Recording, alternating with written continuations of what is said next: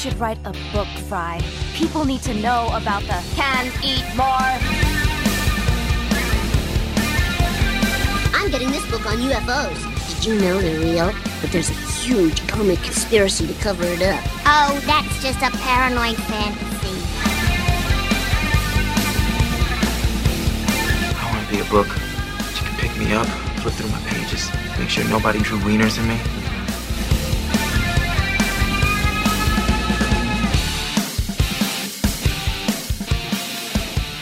Hello and welcome to the Not Your Grandmother's Book Club podcast, where we read them so you don't have to, because there's no better way to get a feeling of innate superiority.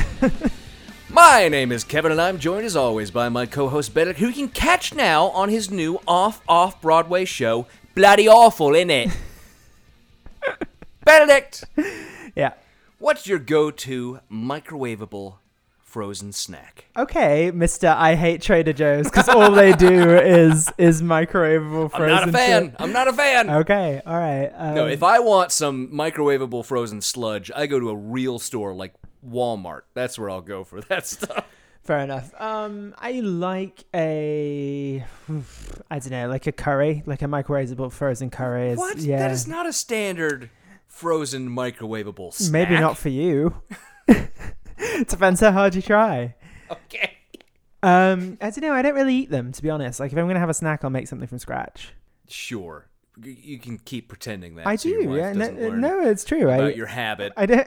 I never. Okay, so it's not microwavable, but my go-to like frozen thing that we make for a snack is like chicken nuggets. That's okay. You can microwave chicken nuggets. Come on, everyone can microwave chicken nuggets. But like that's what I do. I put them in the oven. Cook them in the oven because the texture's better. No, it's true. That is true. But also, yeah, that's my thing. Fine. What about you? Benedict. It's the frozen breakfast burrito. Yeah, I thought it might be. All the way. I'm all about breakfast burritos. I just can't get enough. I got some the other day from the store, the local grocery here in St. Louis. The only grocery store really of note is Schnucks, which is not available, as far as I can tell, anywhere else on the planet. There is no other Schnucks anywhere. How many Schnucks are there in St. Louis? They're all. It's the standard grocery store. You know, everywhere else in the world, there's like Safeway or Giant, you know, all the normal grocery stores that just has all the aisles and all the shit. There are none of those in this city except for Schnucks. That's it. But it just doesn't exist anywhere else. There's like a super high-end grocery store called Dierberg's, which is like Whole Foods on steroids, or like a Nugget if you've ever been to one of those. They're, you know, sort of like super high-end, fancy, you know, people who give you fancy cheeses to taste and stuff like that. As you walk around, and they just throw like, fancy. They like throw. Would you like a fancy cheese? Brie. Yeah, that's sort of what it is. But Gotcha. Schnucks is the normal one. And the other day I went, and for the first time at my local Schnucks, which is just a tiny little one in downtown St. Louis, they had frozen breakfast burritos with bacon. Ooh. And I got a bag of, you know, just I think they're like El Monterey, just your basic brand. And I had one this morning for breakfast, and it brings back all that childhood delight of being alone at home, because my parents just left and we live 20 miles from anything. So having to microwave food like you do. Anyways, Benedict, my childhood sadness aside, you probably know, but some of the people out there might not know exactly what it is that we do here on this program. And then I would say that this is the show where we go deep, to plumb the depths of right-wing thought by reviewing a chapter from a work of conservative nonfiction, and in between, taking a look at other examples of the right doing their best to make America hate again. Benedict, do you have a hot take to start us off this week? I can't talk. Yeah, it's that moving is the worst, and no one should ever move. Apart from when you finally get into the place where you move to, and then it's great, and everyone should and then it's move. just wonderful. Yeah, Everyone exactly. loves that part. Yeah. No, moving sucks, especially if you're on a 5th floor walk up. But fortunately, yeah, you know, I had questions about this move before you even told me it was a 5th floor walk up and what the situation was going to be, and then I just laughed at what I knew you'd be going through. No, well, fortunately, I didn't have to. We hired movers because we're adults now. So fortunately, I didn't have to do any of it. But I did, like, the movers.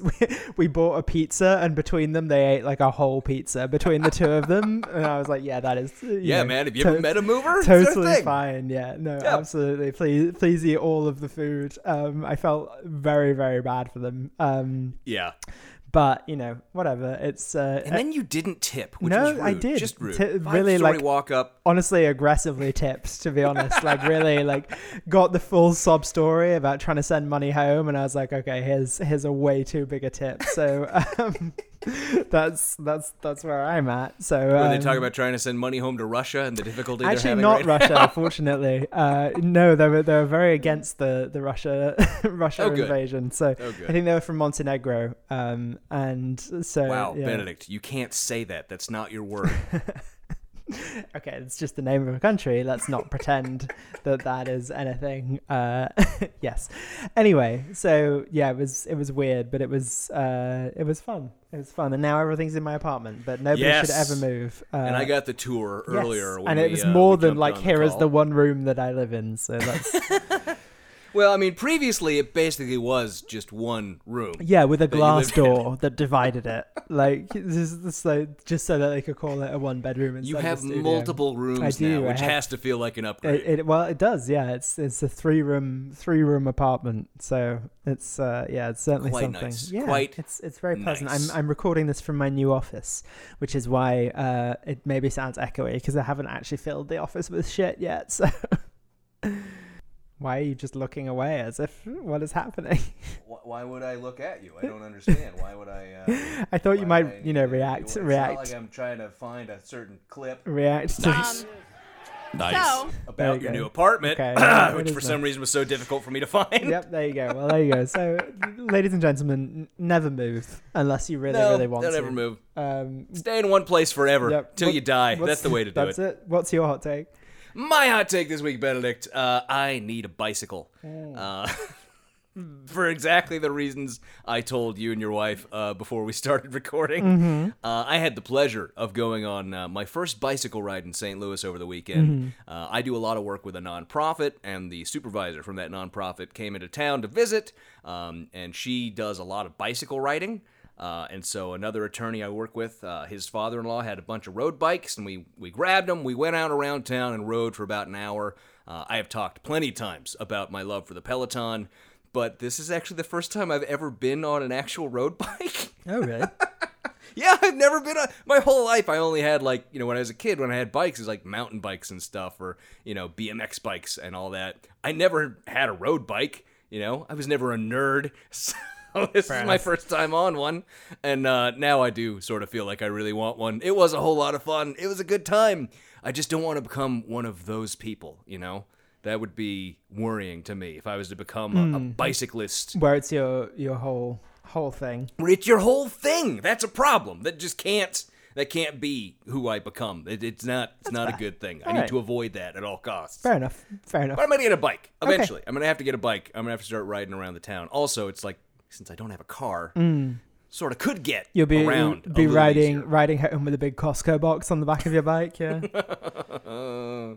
Yep, that's the plan. Anyways, Benedict, why don't we move on to a little housekeeping this week? First off, all remember to rate and review us on the iTunes.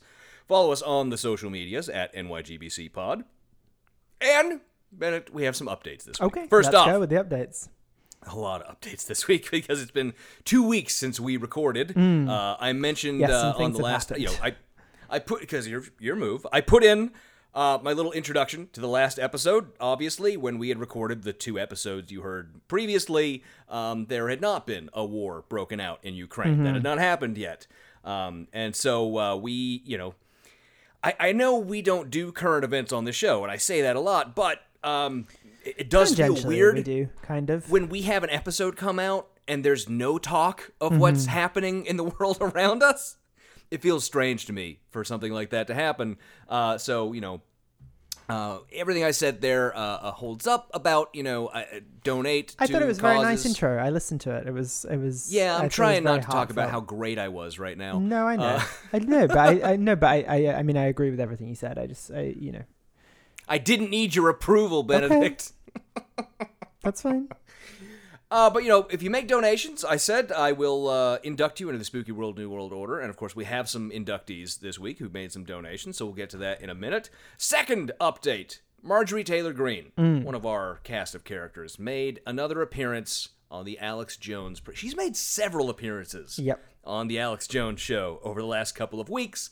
She seems to be leaning into it at this point. And that, of course, is in addition to her appearing at a neo-Nazi rally. Cool, yeah, very cool. Everyone else keeps, I think, soft-pedaling it by calling Nick Fuentes a white supremacist or a white nationalist. No, he is full-on neo-Nazi. Mm-hmm. He is a Holocaust denier. He hates Jews. He's a neo-Nazi. He wants fascism in this country. He has very openly said he wants Catholic fascism. Yeah. In an interview with Milo Yiannopoulos. And then also praised Putin, right? For the yes, of course he has. During, of course.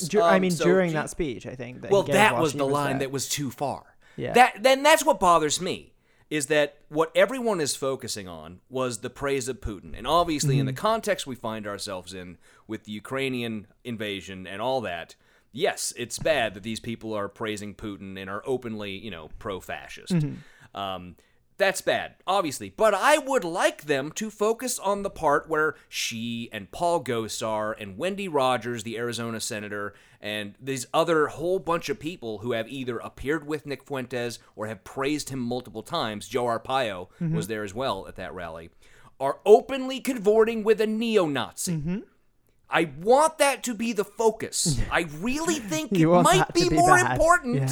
Yeah. The fact that nobody is calling that aspect of it out, even though his statements are out in the open, you can find them. I put a video together of some of his horrific statements about Jews and put it on our Twitter just for people to see, because I'm so upset that no one is focusing. And I've said before, we're never going to do a show about that little piece of shit. He's not going to be on our show. But I put this video together, and I put it on our Twitter.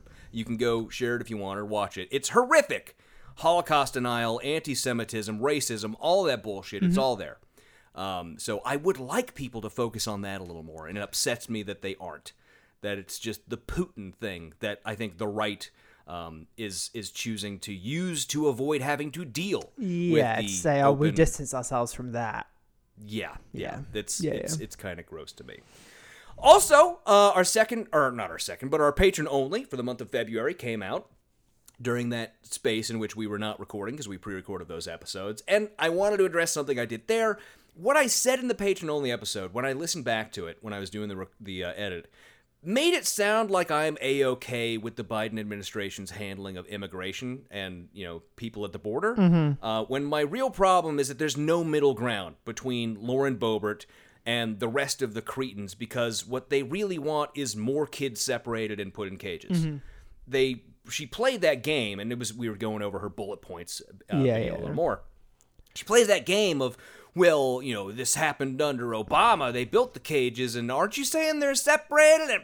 And just gish galloping through bullshit.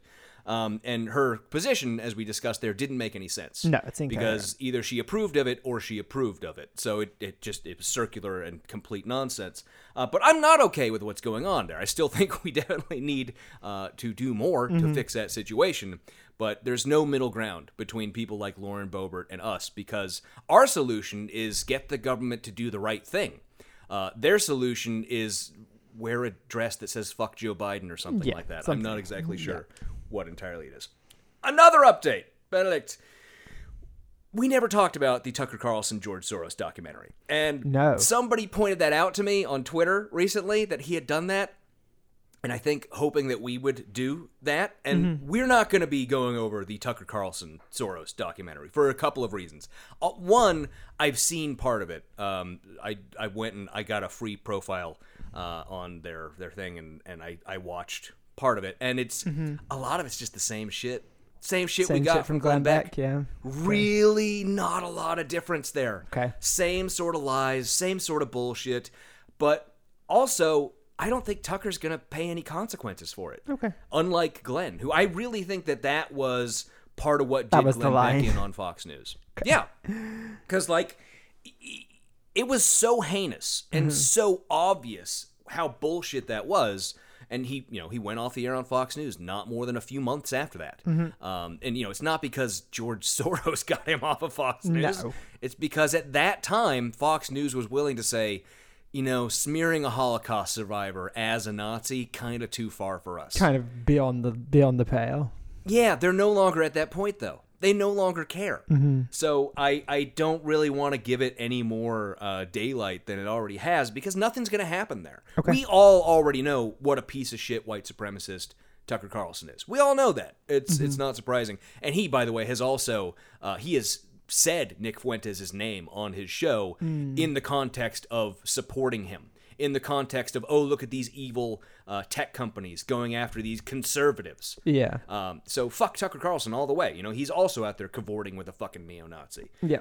But we're not going to be doing that. I know there are probably other podcasts out there that have gone over I'm sure. that report. There I'm are sure. other podcasts do exist in the world, so. Right. So if you want that, you're going to have to find it somewhere else. But there's been a lot that's happened over the last 2 weeks, obviously. So those are just some of my updates of what has been happening in the world since we've been enjoying this little time. Well, Benedict hasn't been enjoying this little time. No, it's but been very stressful.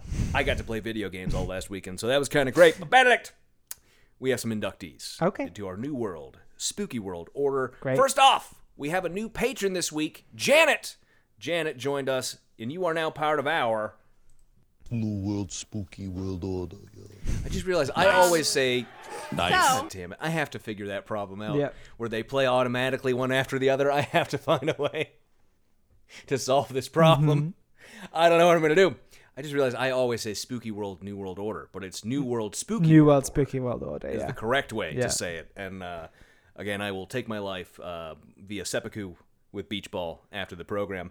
Which that's is our it's new weird patron. because he says New World Spooky World Order, right? So like he Right. got the first two words right and then corrected himself and then got it I think wrong. he meant to say Spooky New World Order. but then didn't do that either time. I don't know, man. I don't know. I just love that so much. But Janet, you're now part of our New World, Spooky World Order, blah. And of course, we have some other additions. And someone was a little confused about this, but you can be inducted into the New World, Spooky World Order multiple times.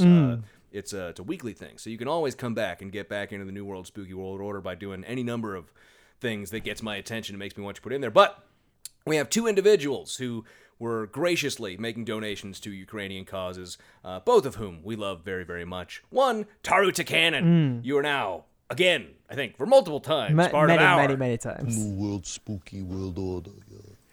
And one of our newer patrons, Paws, reached out specifically, and this one's a little special, Benedict. Okay. Paws has a dog. Oh. And this dog's name is Will. Okay, and Will. We have a picture. We have a picture of, and I don't know if you've seen this, but if you go over to our Patreon, it says a comment to, Okay. I think it's in the community. Patreon, to be honest, is one of the most annoying websites It's so for annoying. us to I hate navigate the app from is the creator terrible. side on It's the back end. awful.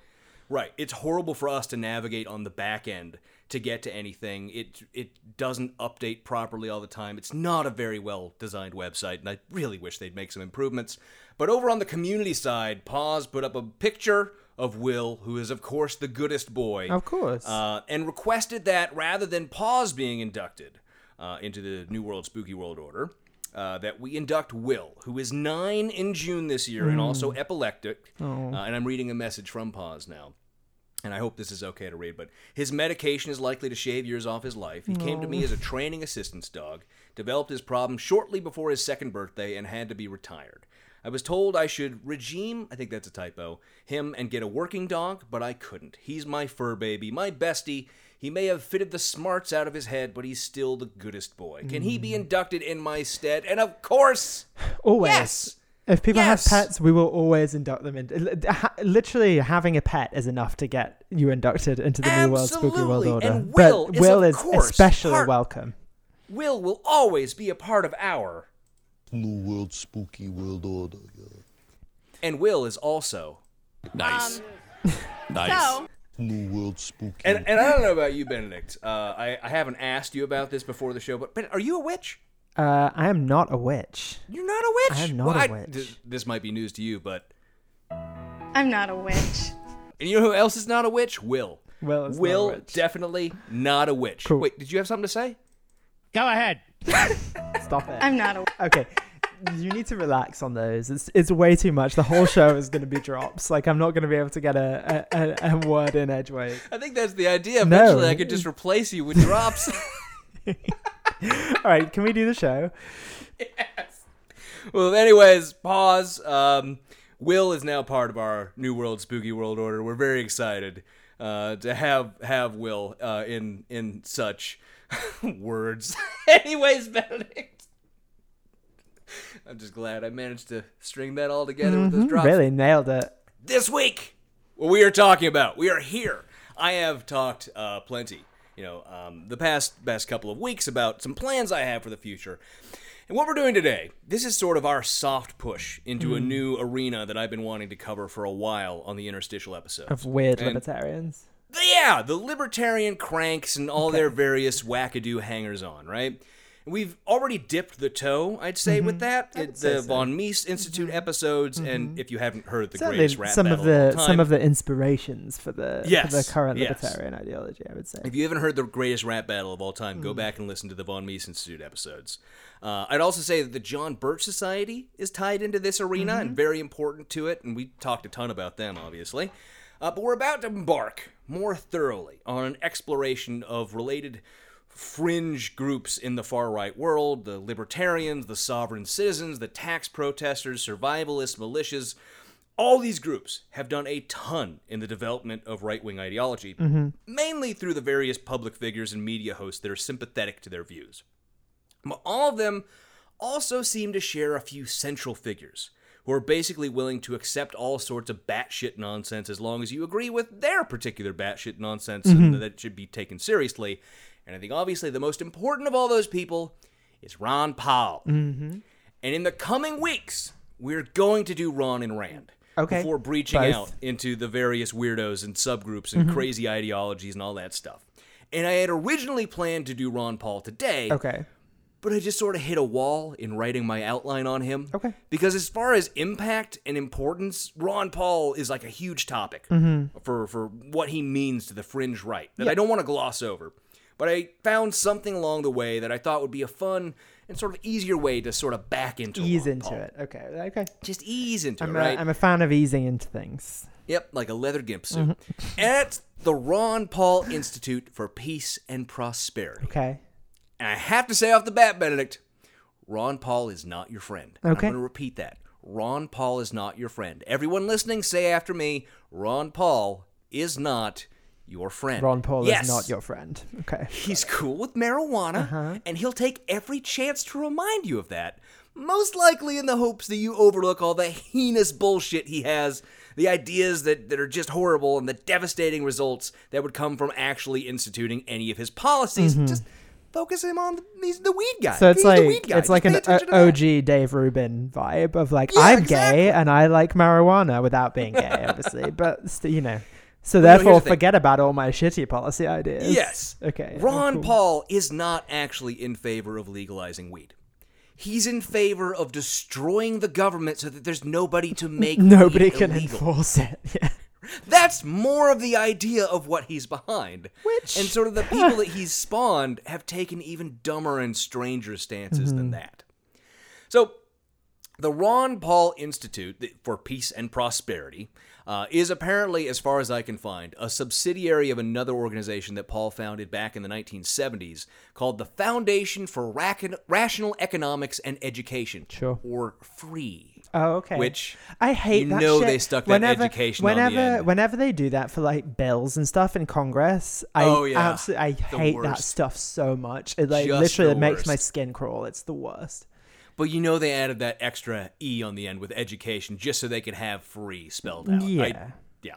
I can't tell you a ton about free because, no joke, their website has been down for days. Amazing. Possibly longer, for all I know. But At least I've tried to 6 days.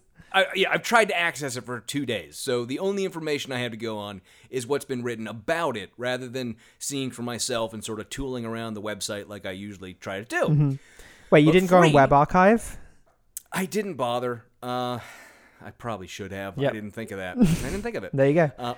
Free distributed the Ron Paul Freedom Report, which was one of the racist newsletters of note, but was separate from the most notorious racist newspapers, which were distributed by his for-profit Ron Paul and Associates. Interesting. Okay. And it seems to me like there was a little bit of, some using the non-profit to promote some of Ron Paul's money-making activities like the newsletters, which remember... Yes, I remember the newsletters. $1 million a year off those newsletters. The original Substacker, I remember. Exactly. Yeah. Exactly. And the newsletters also frequently featured Bircher-style conspiracy theories about the CFR, the Trilateral Commission, all that sort of bullshit. That was all in there. Yep.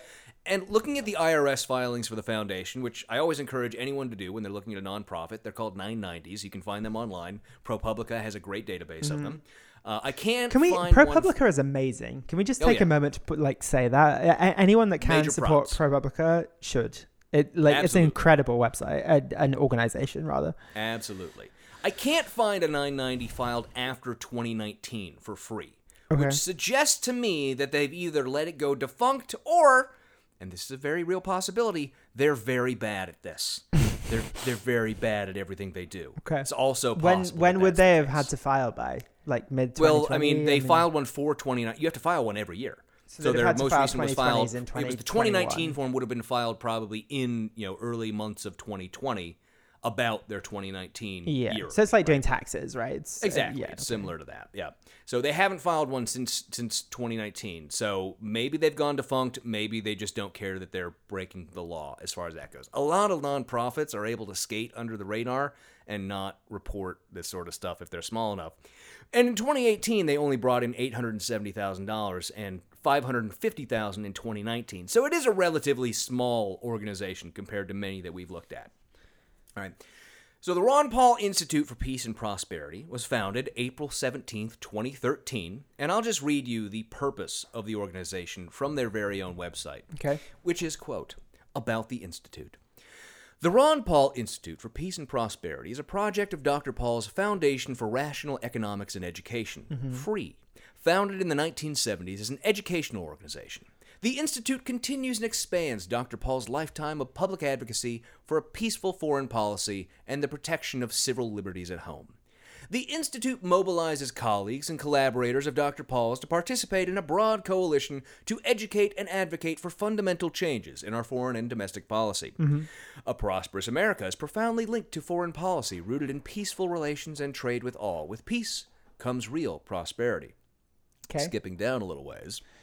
First and foremost, a resource for supporters, the Institute provides timely news and provocative analysis through its engaging website. Features such as Congress Alert and Neocon Watch bring to life the latest threats to our liberties at home and abroad in a Neocon Watch. capsule format. Yes, Neocon Watch. We're going to get into In Neocon the Watch, UK, don't you worry. there's a program called like Spring Watch, I think, which Yeah. is just like watching they have like just like webcams Watching on the flowers literally grow? the flowers growing and like the birds beginning to be hatched. I'm imagining like the hatching of a neocon. That's fantastic.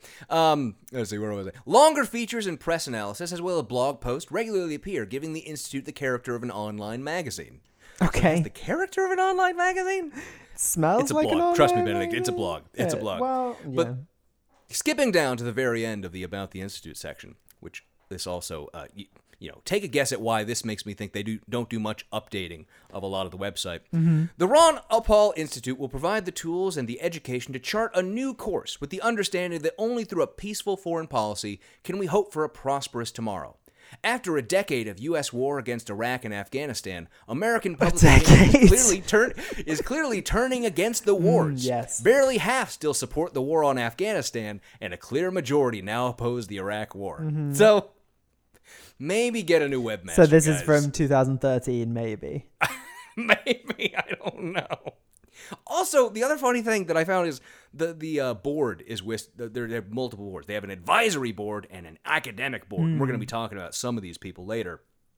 Dennis Kucinich is on their advisory board for Okay. some reason. I don't know why. But also on their advisory board are two people. One, Rep. Walter Jones Jr. Okay. and Faith Whittlesley. Both of these people who are listed as advisory board members, Benedict, are dead. Both of those people are dead. Walter Were they Jones dead Jr. at died the in time? 2019. Okay, not dead at the time then. He died in 2019. So, and to be fair, it does say on the little bio stub next to his photograph, it does say Rep. Walter Jones Jr., parenthetical, R.I.P. So they know that he's dead. Okay. But So he's they've still updated on it their at least advisory since board. then. Okay. I found that to be just endlessly entertaining. That was one of the greatest things I had ever seen. on one of these websites. But anyways, Benedict, some of the fun things that they do, we mentioned. Congress Alert is one of the things that was listed in that About page. Yeah. And one of those on the Congress Alert, like I said, this website website is there a Congress Alert app that I can subscribe to, perhaps? If there was, I would have it on my phone. You I absolutely know I would have it on my phone. But so it's it's a blog. The whole organization, as far as I can tell, it's a fucking blog. That's all the shit is. Yeah. Like, I mean, nothing wrong with a blog. Nothing wrong with a good blog. Well, when you have people posting horrible shit on it, I mean, like one of the most recent ones is from Glenn Greenwald. I should mention that also listed it in the list of authors on the side of the page. Tyler Durden. Durden contributing of Fight Club fame. Yes, Tyler Durden is contributing to Congress Watch, apparently. Also, one of the items listed on Congress Watch, which is from Tuesday, January 4th, 2022, is headlined, quote, Senator Rand Paul dumps YouTube, says his goal is to quit big tech entirely. He posted a YouTube video 2 days ago. Okay, cool. Yep. Always fun. So that's Congress Watch. It's just like, there's a bunch of stuff in there. Congress's 1-6 committee claims absolute power as it investigates citizens with no judicial limits. It's a bunch of, it's headlines. It's all headlines. There's a bunch from Thomas Massey, of course. We know he's the John Birch Society's favorite sitting congressman. So, of course, there's going to be a ton from him on there. Ron Paul, of course, has close connections to the John Birch Society as well. Yep. Not surprising.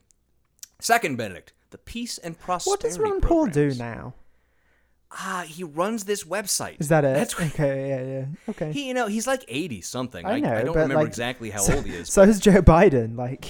Well, yeah, Ron Paul not in as good of shape, I don't think, as Joe Biden. Like, I've seen Joe Biden on a bike. Yeah. I think Ron Paul would crumble into dust if he tried to get on a bicycle. Tried to leave in the sunlight. Yeah, you're right. Something like that. So, he does.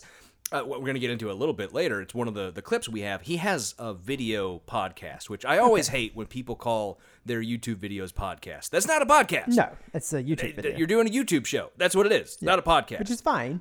Just do a YouTube show. Fine. Just don't call it a podcast. It just annoys the shit out of me. But it's called Ron Paul's Liberty Report is the name of that, which he does pretty regularly. He has one he put out just a couple days ago, as I said. So it's not, he's still doing stuff. Wait, hold on. Was it Rand Paul or Ron Paul that quit YouTube? Because you said Rand Paul.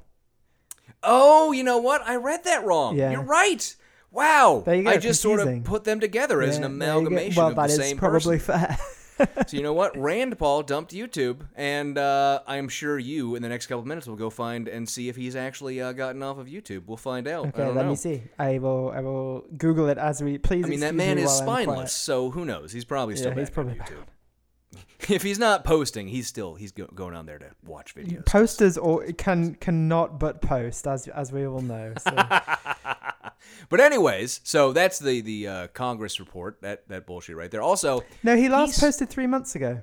Okay, be fair to him. He's been consistent. He'll be back within a year. Yeah. But Peace and Prosperity is another section on the Ron Paul Institute website. Benedict, it's another blog. It's just more blog posts under a different title. Yeah. I'm not sure why.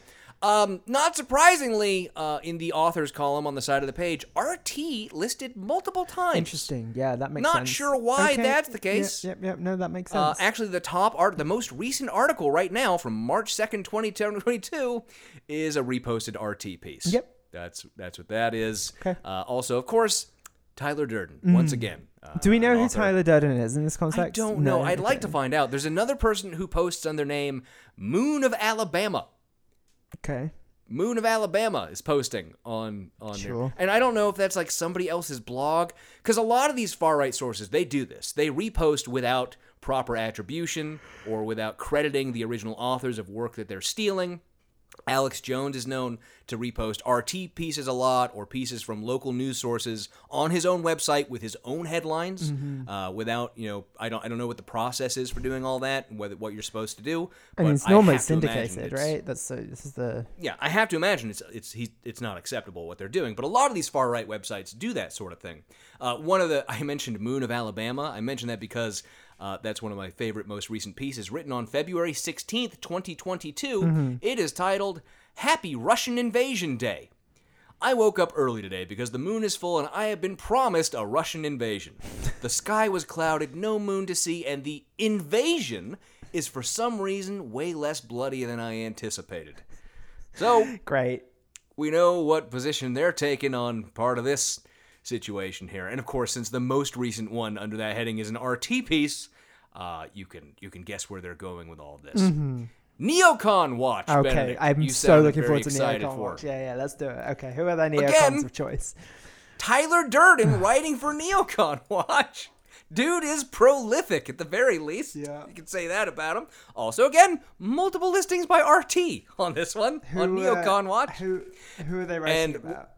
one of the pieces I pulled up on this one and I thought was fantastic is by Daniel McAdams. And that's the guy we're going to talk about in a little bit, who is the head of the Institute. Or as far as I can tell, he's the only person who's actually employed, does any significant work. There might be another guy named Adam Dick who also does some stuff for them, but I haven't seen much of him in the more recent stuff. I'm not sure if he's still there. Okay. But the piece is So titled... they're after Bill Crystal and Well, Benedict... Donald Wow, that was Rumsfeld. you were psychic in saying that, because this piece is titled Cato Hires a Neocon Bigot. Yeah. And it starts with, quote, and it's from January 14th of this year. Neocon stench is not confined to the sweaty flatulence of Bill Crystal's writing chambers. Yet it's true that neocons at AEI and Brookings and Heritage and the Free Bacon, etc., are all to be expected. Free Beacon. They presumably all what they're going love the nicknames so much. They all love it. for. Do you think that's deliberate, or do you think it's? I feel like I that's don't a know if typo. that was something when I read this. I did go, is that just a typo? I'm not 100% It's just sure. a typo. I'm I now don't reading it know. along with you. It's like going to the zoo and looking into the chimp enclosure. You expect to see chimps, and so you see chimps. But imagine going to the marmoset enclosure and also seeing chimps. What's going on here? We didn't expect to see chimps here. What? Well, what they're complaining about here is that Cato has hired a woman named Kathy Young. I understand. Mm-hmm. I just don't understand what they've written. Like, why? What? Well, maybe if I read a little bit more for you, Are they it'll saying help that you people at understand. think tanks are effectively at zoos? Like, what's the analogy? It continues, we've never had high hopes for the Beltway libertarian dogs who dutifully abide the intellectual leashes of their paymasters. In brackets, There are- paymasters. They just yeah. in case you didn't get it. Yeah. There are some good pups out there, and I'm the last guy to kick someone for trying to earn a buck while retaining as much integrity as possible given the rotten situation. So that's a defense of selling out, it reads like to me. But come on, man! Cato Institute has hired that wretched neocon freak Kathy Young as a senior imagine fellow. if any of these people could write in an interesting way. Like, honestly, like I think I might have to become a fucking libertarian just so I can show these people how to write a fucking article. Yeah. So his main complaint, he just goes on in here. Do we is think that Kathy Young, libertarians actively do we think libertarians actively reject editors because that's government control? Is that what's happening here? They want to be it free is to write centralized their control, which I would believe they're opposed to. they want to be free to just write whatever they want. But his main complaint is that Kathy Young was down with reality and was like, there was some connections between the Trump administration and Russia, and they were validly investigated because they did some shit. Kathy Young also sucks, right? Like, She sucks hard. She's so bad. Yeah. She's a fucking anti-feminist who calls herself a feminist and agrees with, talks to fucking men's rights, dipshit groups and shit like that. She's a piece of shit. She's a horrible fucking piece of shit. She's also a far-right lunatic libertarian, just like these people. But And a then bit too they close to end Neocon. this article about her with, quote, "That is the essence of Kathy Young and Reason, and now Cato. For Kathy Young and the Reason/Cato crowd, libertarianism and liberalism shares a lot in common with Soviet communism. You are free to choose as long as you choose the ideological vanguard, which will ultimately rule history for all time. Kathy Young is a rigid communist, and everything she writes should be laughed at. Cato should be forced to eat its own barf." Wow. We're all communists. We're all communists to Ron Paul. I noticed God that his damn it. website is not secure, by the way, according Yeah, to Google know. Chrome. So I I'm know. gonna It's close given me the this notice, shit. yes. Yeah, I'm not. I don't want to be hacked. That's astounding. I mean, that's That's fucking nuts to me. And I read that and I was like, holy shit, they're okay, at least we can say they go hard. Yeah. They do go hard. Also, another article in the Peace and Prosperity section, which I didn't bring up when I did it, was there's an article titled Vitamin D versus Coronavirus. Ron Paul versus Government Health Experts, in scare quotes. So that's the sort of material we get on this website. And it's something. It's a trip, man. It's a trip. And so, not surprisingly, many of the individuals involved in the Institute have deep histories of support for white supremacy, authoritarian dictators, and just plain old fascism. Hugely shocking, yep. A familiar figure to us, Lou Rockwell, who we talked about during the Von Mies Institute episodes, and who is the person who wrote the majority of the racist Ron Paul newsletters. He's currently on the board of the Ron Paul Institute. Yes, obviously. Does tend to beg the question that why, if you really didn't approve of the racist newsletters, would you bring would the you guy put the man on the board? to lead your foundation? Does beg the question. Some of their other distinguished thinkers at the Institute include John Laughlin, who's a British Eurosceptic who was the head of an anti-EU think tank founded by MP Bill Cash until 2008. He was also a former assistant to a member of the European Parliament from the French Fascist National Front Party. Oh, cool, yeah. The Marine Le Pen party. That party. For people and who he was don't know, written a book titled Travesty, about the Hague trial of Slobodan Milosevic. Benedict, the travesty that he's referring to is not him being tried. Yeah. Yes. that does not. It was not the war crimes of Milosevic. Of Slobodan Milosevic. Yeah. It was the fact that he was tried by the Hague by what he sees as an illegitimate international war crimes tribunal. That was the travesty. Yeah, isn't that disturbing? Not great. Not great. In 1997, Laughlin also wrote a book titled The Tainted Source, The Undemocratic Origins of the European Idea, which is a book that claims that EU actually has its origins in fascism, Nazism, and communism, because we know, if all else fails, just call everything fascism and Nazism. Or communism. Communism, and that's what you do, and it's all the same. You're actively supporting fascists, like Ukrainian President Viktor Yanukovych, whose attempt to steal the 2004 election prompted the peaceful Orange Revolution, or as we've learned, it was actually vague things that George Soros did that caused that revolution. He controls all of Ukraine now, and why don't you just stop asking questions and pay attention to these jingly keys? That's what you should really do. He's also defended Belarusian dictator Alexander Lukashenko. Okay, Lukashenko Europe's is last fucking dictator, awful. claiming that he was the victim of humiliating treatment at the hands of a propaganda campaign waged against him by the West. When was that? Because was that after he kidnapped that blogger and tortured him? That? Yeah. That's a consistent stand he has had for many years. I think that quote about humiliating treatment from a propaganda campaign, I think that was from 2006. That was post the horribly corrupt election in 2006. Which brings us to another member of the board, Mark Almond, who is also a trustee of another foundation with Laughlin, named the British Helsinki Human Rights Group, or BHRG. This is a group that denies that there were any war crimes perpetrated in the Balkans War, and that the mass graves were in fact fabricated, much in the way that Holocaust deniers claim that all of those deaths were fabricated. You know how people fabricate mass graves. You know how that happens. On the regular, yeah. This group, BHRG, defended Lukashenko's 2006 election, which the international community and observers overwhelmingly agree was completely fraudulent. Yes. Yeah. And the group and Daniel McAdams, Ron Paul's foreign policy advisor and the current head of the Institute, also deny, this BHRG and Daniel McAdams, deny the Soviet occupation of Latvia and the deportation to the gulags of 100,000 Latvians, which definitely happened. Yeah, they deny that that's a thing. Yeah, it's wild. Is strange.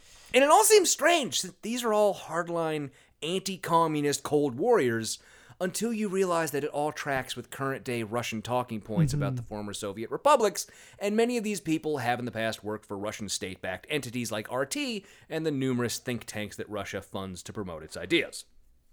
But apologists for fascist dictators aren't the only members of the Institute. It also has a strong core of 9/11 truthers. Oh, cool. Yep. Like Judge Great. Andrew Napolitano, Oh, who, of really? course, is also a legal analyst for Fox News. Yeah, that makes sense. Yeah. Eric Margolis, who, despite a lack of a PhD or any credentials whatsoever, is a member of their academic board, says that, quote, conclusive proof still lacks connecting Osama bin Laden to the 9/11 attacks. Sorry, and has speculated apart from the fact that Osama bin Laden is on video saying, I did it. saying that he did it. I'd say that's some pretty conclusive proof. And of course, he has speculated the events could have been, quote, a plot by America's far right or by Israel or a giant cover-up. That's End not quote. good.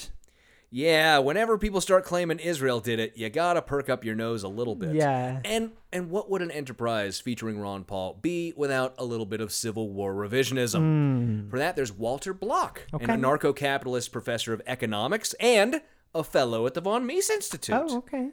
Yeah. Like How many many people. fellows does the von Mises Institute have now? Do we know? I don't know. Okay. I don't. I'd It's have worth to go look finding that out. up. Yeah. Like many people in Lew Rockwell's neo-Confederate circle. Remember, Lew Rockwell is the founder, one of the founders of the von Mises Institute. Talked about him along earlier with, in the episode. I was listening.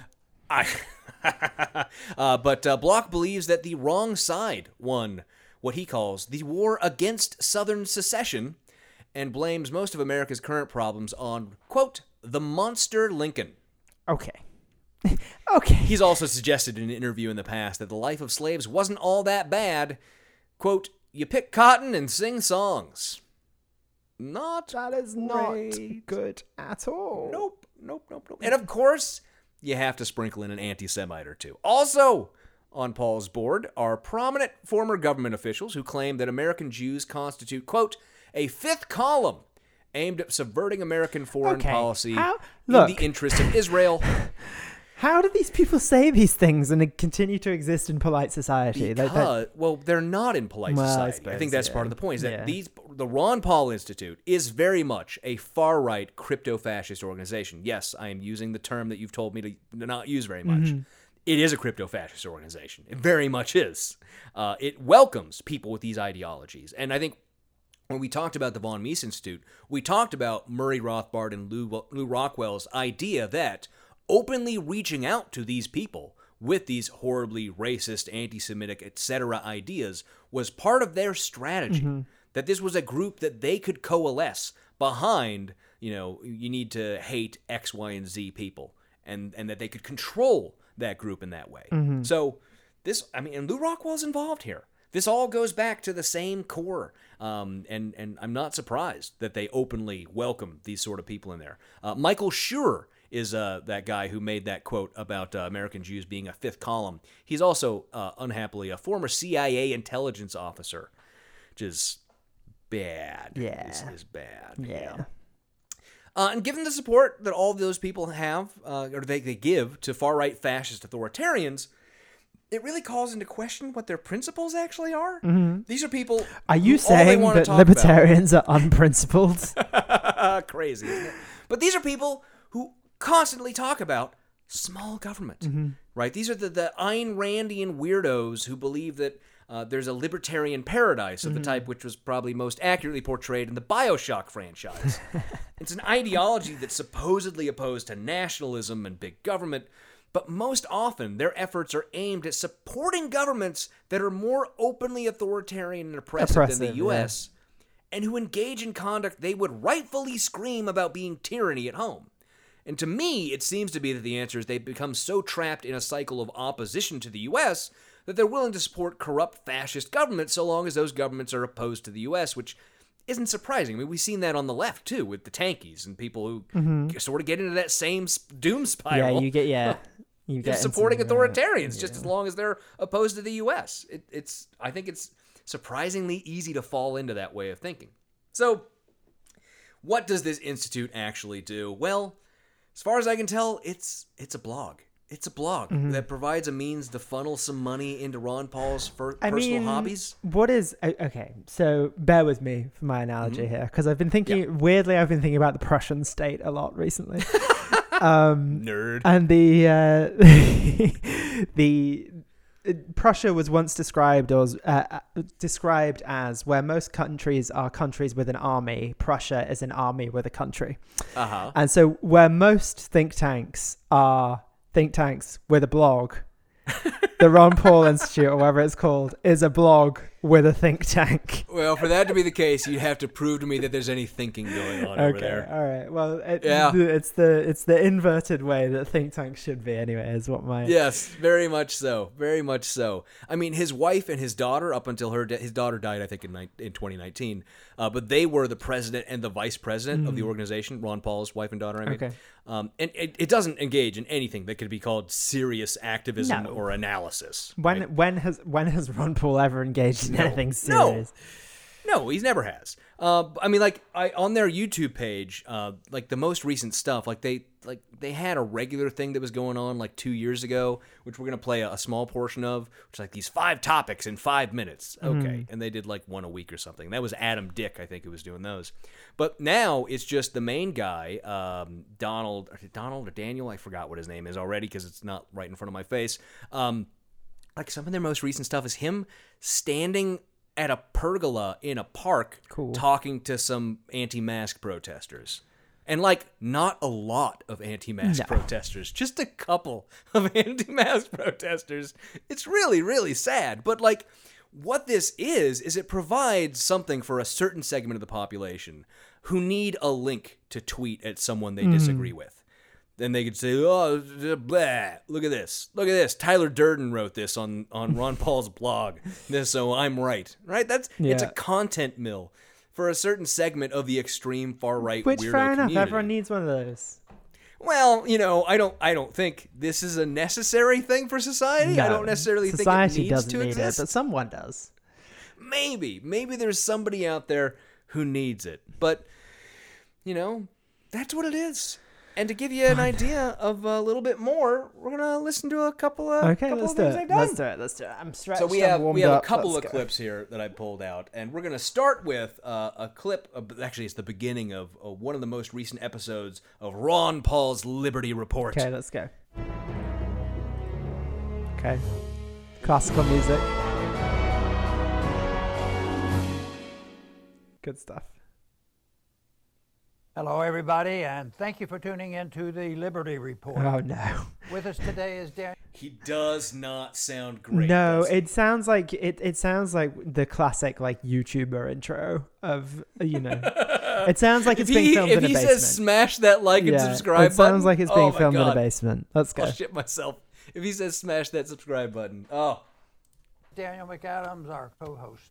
Daniel, good. And that's the other thing is that Dan McAdams, who is the president of the Ron Paul Institute, he's the co-host of Ron Paul's Liberty Report. Good morning, Dr. Paul. How are you this morning?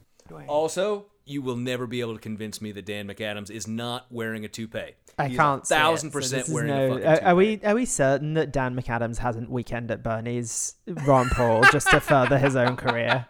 If anyone was gonna do it, Yeah. if anyone was gonna do it, it'd be these people. Just fine, just fine. Want to start off with, big tech. Okay, They've big tech. been around for a while, Yep. and they've been essentially nonpartisan. They've been partisan. That's what they. Oh snap! Nailed it. Oh, snap! Nailed the Borat knot. Crushed it. Let's go. Keep going. They've been very partisan, on again, off again, punish people, reward people, and all this sort of thing. But the big tech is in the news now because some people don't think they're doing enough to, beat the Russians down, and they should be more firm. And this has come up with members of Congress have talked about it, and the headline in Politico. It's interesting. Politico reporting this, at least. We're getting some information. It says the title is "A Hesitant Tech Industry Wields Its Power Against Putin." They don't address the subject of what is the proper role of big tech. Well, they don't address it in the headline. Yeah, Benedict. but also at the end of the day, these are American companies, and they fundamentally, and other American companies are boycotting Russia. So why shouldn't American companies be able to do? Absolutely. Doesn't make any I'm sense with you to me. there. But Benedict, here's the other thing I wanted to point out is the fact that on the right, especially when you get to people who are speaking into microphones and spreading that out for other people to listen to. There's a huge trend, and that is reading a headline and going absolutely no further beyond just what is contained in the headline and your assumptions about what are in the article. From the very political article he just cited the headline of, quote, "The implications will be long-lasting. By taking action against the Kremlin, tech companies have adopted policies that could become the de facto norm for future conflicts. These decisions could fundamentally change the company's relationship with governments that are being forced in real time to acknowledge the power that social media wields in the time of war. It is a difficult balancing trick for us," Nick Clegg, the president of global affairs at Facebook's parent Meta, told reporters Tuesday, when asked about how the social media giant was balancing demands from vying governments.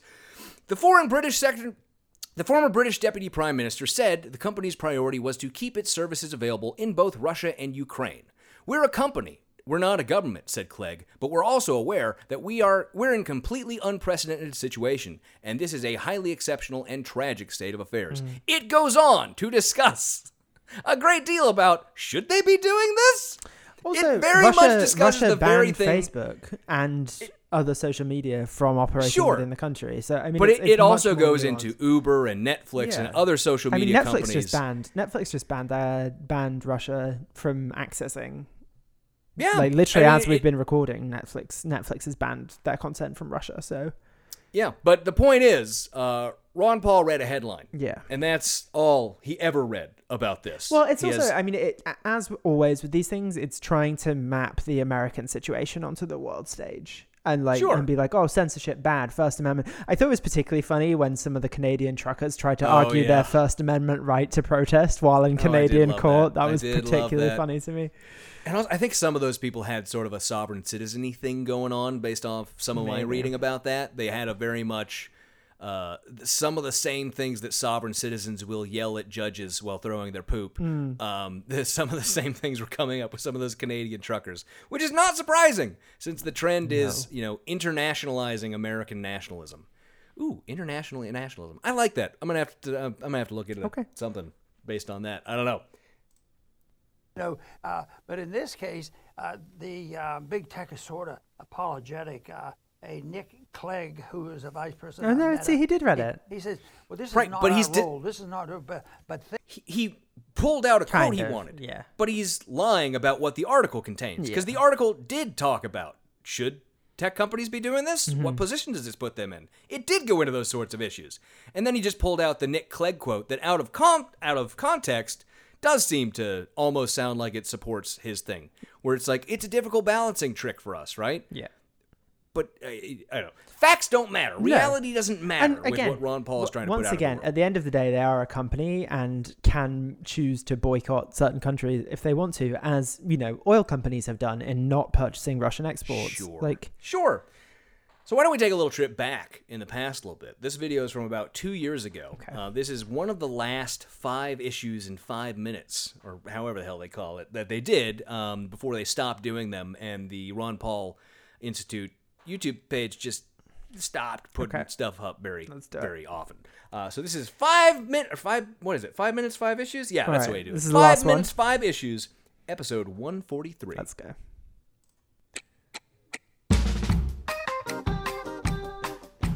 The Ron Paul Institute for Peace and Prosperity welcomes you to 5 minutes, 5 issues. They could have wasted time. What is it with the far right and reggae beats? Yeah, whatever. I love a reggae beat. Let's go. Starting. 5, 4, 3, 2, 1. All right. Hello, I'm Adam Dick, a Ron Paul Institute Senior Fellow. Let's start. Okay, this man is a robot. You can never convince me otherwise. Julian Assange of WikiLeaks has pretty much been held in isolation in Ecuador's London embassy since 12 months ago, when his visits there were curtailed and his means of communication with the outside world were blocked. Yes. Previously, in 2012, Assange had obtained sanctuary at the embassy to avoid prosecution and incarceration by the United States. Last week, John Pilger wrote in a Consortium News article about Assange's lack of privacy at the embassy. Pilger describes that cameras are everywhere in the room Assange occupies with a guard posted at the door. During his visit with Assange in the room, Pilger writes, "Julian maneuvers us into a corner side by side, flat up against the wall. This is how we catch up. Okay. Whispering That is and some writing to each other on a 1984 notepad, which he stuff. shields from the cameras. Issue That's the whole issue. Okay. That's it. That's Cool. it. All right. All right. Let's see issue number 4. Let's see what it is. Or 2, whatever way they're counting. 2. U.S. House of Representatives member Alexandria Ocasio-Cortez was selected by people behind the scenes to run for office. So What? Okay. Yes. So we went. He shifted into a higher gear. Yeah. Pretty quickly. Yep, Pretty quickly. Let's go. All right. Let's hear. Going from it's not great for Julian people living Assange in an doesn't- asylum in yeah. the Ecuadorian embassy to AOC is being controlled from Manipulated behind the the scenes. scenes. Yeah. Okay. Let's go.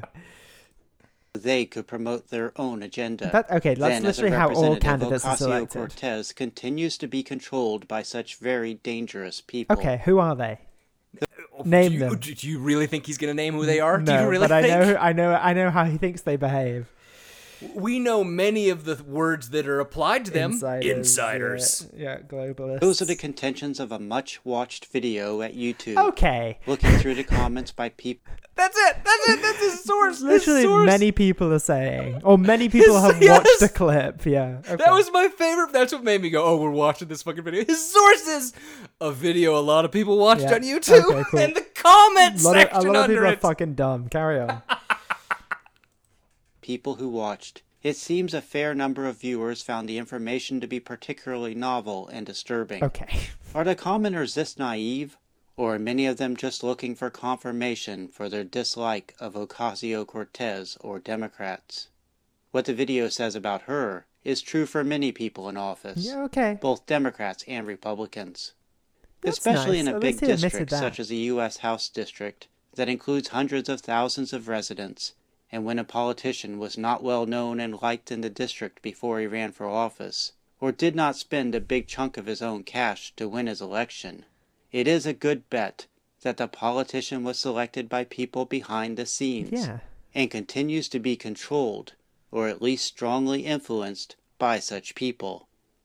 That's Okay, do you understand the roller coaster ride we just fucking went on? Yeah, I do. He went from, portraying it as though it's true, and its source is a YouTube video, then calling the people who believed it naive, to then going, yeah, it's probably true, though. I mean, it may be true, but it's not sinister. Like, you just, the candidate who has the most chance of winning gets selected to be backed by various groups. That's just how it works. Oh, it's just outstanding. Yeah, it's just okay. outstanding. Carry But on. let's move on. We have one more video. Okay. One more. It's only 5 minutes long. And this, I think, this really gets down to what it's really all about let's here. do it. Let's do What it's it. really all about is moving some of Ron Paul's books out the Okay, door. let's go. It's a clip from the Liberty report, by the way. You're ready to move on. Let's Yes. move on to something very positive and very exciting because we've had some bad news today, and that is something that I was teasing about a couple of months ago, but it is finally here, and I'm going to hold it up, Dr. Paul. God. This is Ron Paul's new mini book. Mini book? You know, he's come out with It's a few of pamphlet. these. It's a mini book, Cool, Benedict! cool. It's a mini book! Cool. It's just the sort of mini book we're looking for! Oh, no. Wait till he gets to the description of it. His finger is always on the pulse of what's happening. This one is called Ron Paul's finger is always on the pulse of what's happening. Great. COVID, Wokeism, and the Cultural Marxist Threat. Oh, good. Making Yep. sense of current political idiocies. I edited this book, so I know every word that's in it. No, you this don't. This is absolutely tremendous book. And as we've done in the past, we're offering it as a premium to those that will support the Ron Paul Institute with a tax-deductible donation. Okay. So this is where I have to put out the call, where we are not giving a fucking dime to the Ron Paul But if Institute, anyone has it.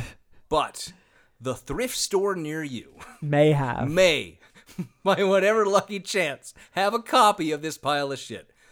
If it's available somewhere, I actually haven't looked to see if it's like available used on Amazon, Okay. which is where I buy a lot of books because they like local thrift stores and used bookstores sell their stuff through Amazon. I haven't looked to see if it's there yet, but if somebody can tell me where to get a copy of this fucking thing, I want it. We'll do it for the I Patreon want episodes. it so badly. Those who make a donation of $50 or more will get a copy of this book, and those that make a donation of $100 or more will get a copy. I'm sorry, Dr. Paul, to say this. Hand-signed by Ron Paul. You got to go back to the sweatshop and sign. He's going to have to sign exactly 5 copies. But also, like, $50? Yeah, it's a lot. $50 for this book? For a No mini book. fucking It's a way. mini book. For a mini book. It's a pamphlet. He's holding it up on the video, and it's about as thick as the books we've done for the patron-only book reviews. So it's maybe 100 pages if I had to guess.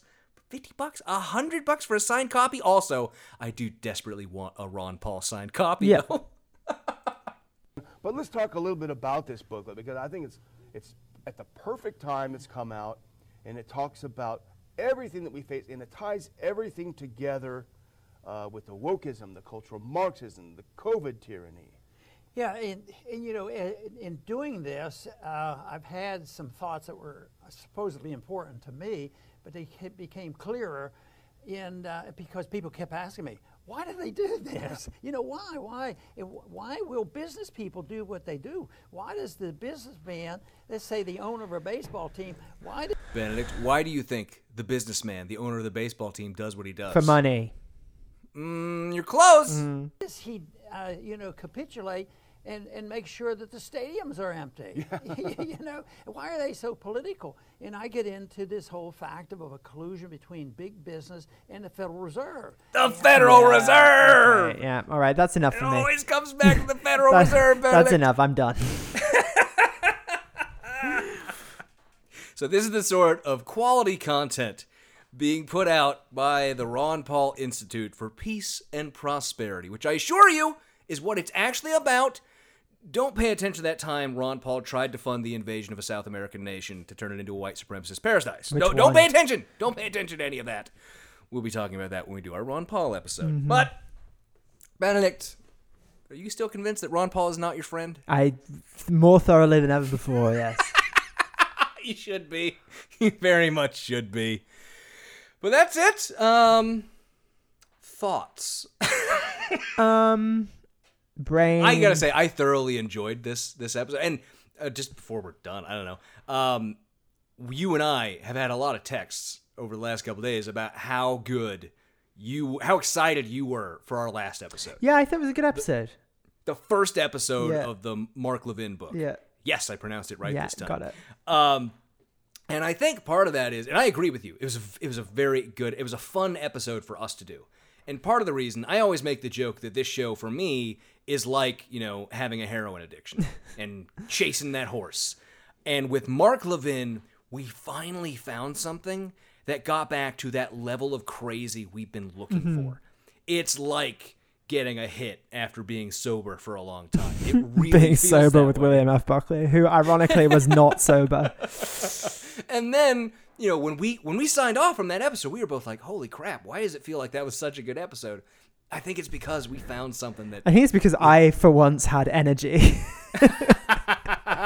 Before the move. Yeah, but so I'm really excited. We have some great stuff lined up for the next couple of weeks and months. I think that book is going to be outstanding on one side, and I'm really excited for what we're doing over here on the interstitial episodes, where we're going to be getting into some of the wackier-ish stuff that I think is still incredibly influential in the modern American and international right. Like I said earlier, I think as a throwaway, American nationalism has gone international, and I think that's the reason why you see like this Canadian trucker shit going across the border and them claiming First Amendment rights, it's because American nationalism has gone international. So I'm excited for what we're going to be going over in the next couple months. It's really going to be a whole lot of fun. But thank you all for listening, and we hope you enjoyed the show. Remember, if you just can't get enough of us, you can go over to patreon.com/NYGBC and become a patron for as little as $2 an episode for patron-only episodes, shout-outs on the show, early release of episodes, and more. And as always, we have to give a shout-out to our wonderful and amazing patrons, Janet Yutter, Stefan, Shannon Heilman. Did I get it right this time? I've forgotten, honestly. You were supposed to keep me on track with that so. one. Shannon Heilman, Utah Outcast, Pause, and Will. Will's an unofficial show mascot now. Brent Lee, David Garrido, Dave Barwick, Charles Trulier, Dodd Snow, Chris Palmer, Bad Bible Stitches, Ellie Bartlett, Lisa, Benjamin Carlisle, Dexter, Allison, C. David, Megan Ruth, Glaurung the Deceiver, Big Easy Blasphemy, Becky Scott Fairley, Stephen and Cindy Dimmick, AJ Brantley, Taru Takanen, Skeptical 7th, and Balls Watterson. Thank you all, as always, for being our patrons. That's it for this week's show. Till next time, don't fire till you see the whites of their eyes. Goodbye. Goodbye.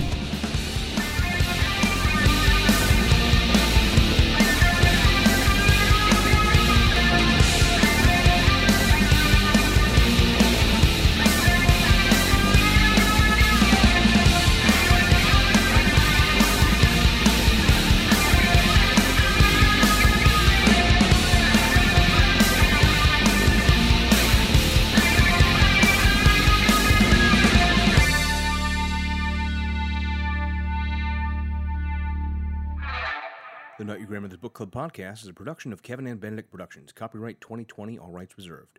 Music for this podcast is by Silverman Sound Studios. Find out more at silvermansound.com.